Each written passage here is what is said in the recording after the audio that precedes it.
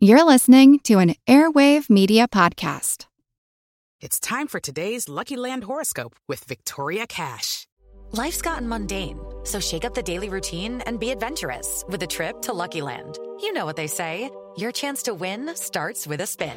So go to LuckyLandSlots.com to play over 100 social casino-style games for free for your chance to redeem some serious prizes. Get lucky today at LuckyLandSlots.com. Available to players in the U.S., excluding Washington and Michigan. No purchase necessary. VGW Group. Void where prohibited by law. 18+. Terms and conditions apply. Acast powers the world's best podcasts. Here's a show that we recommend. It's the question that's on everyone's mind. How do you live a good life? How much do work, health, relationships matter? What about happiness, meaning, money, and love? What if you're alone or anxious, ill or in pain? These are the questions we explore weekly on the top-ranked Good Life Project podcast, hosted by me, award-winning author, four-time industry founder, and perpetual seeker, Jonathan Fields. Every week, I sit down with world-renowned experts, iconic writers, and researchers, and while everyone from Olympic gold medalists to world-shaking activists, A-list celebs, musicians, and more, all with the single goal: to help understand what it truly takes to live a good life and to feel a little less alone along the way. Listen to the Good Life Project podcast wherever you get your podcasts. Acast helps creators launch, grow, and monetize their podcasts everywhere. Acast.com. To the Indians of the Pacific Northwest, Raven was the creator of the universe. To other tribes, though, he was a trickster and a thief.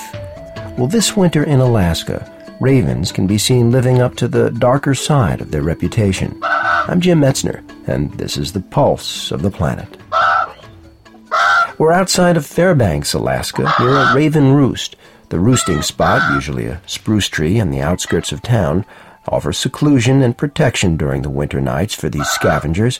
They spend their days foraging through Fairbanks dumpsters and landfills, and occasionally enjoying a roadkill. But ravens can only forage while it's light, and in the Alaskan winter the days are only a few hours long. According to Doug Schamel at the University of Alaska in Fairbanks, to find food, ravens often resort to the trickery that made them famous. A favorite ploy of the birds is to gang up and steal food from dog sled teams. One raven runs interference by walking around the dogs just out of the reach of their snapping jaws, while another bird helps itself to their food. The dogs eventually catch on, but the ravens have other schemes to turn to. They figured out a way to nab baby ground squirrels. While a mother squirrel and her young are out and about, a raven will land in their burrow. The mother lets out a warning cry, and the baby's automatic response is to run for home, where a hungry raven is waiting for them.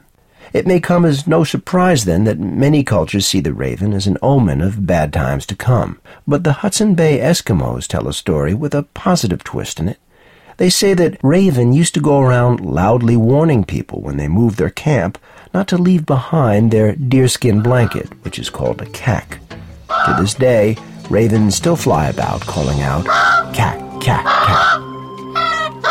I'm Jim Metzner, and this is the pulse of the planet.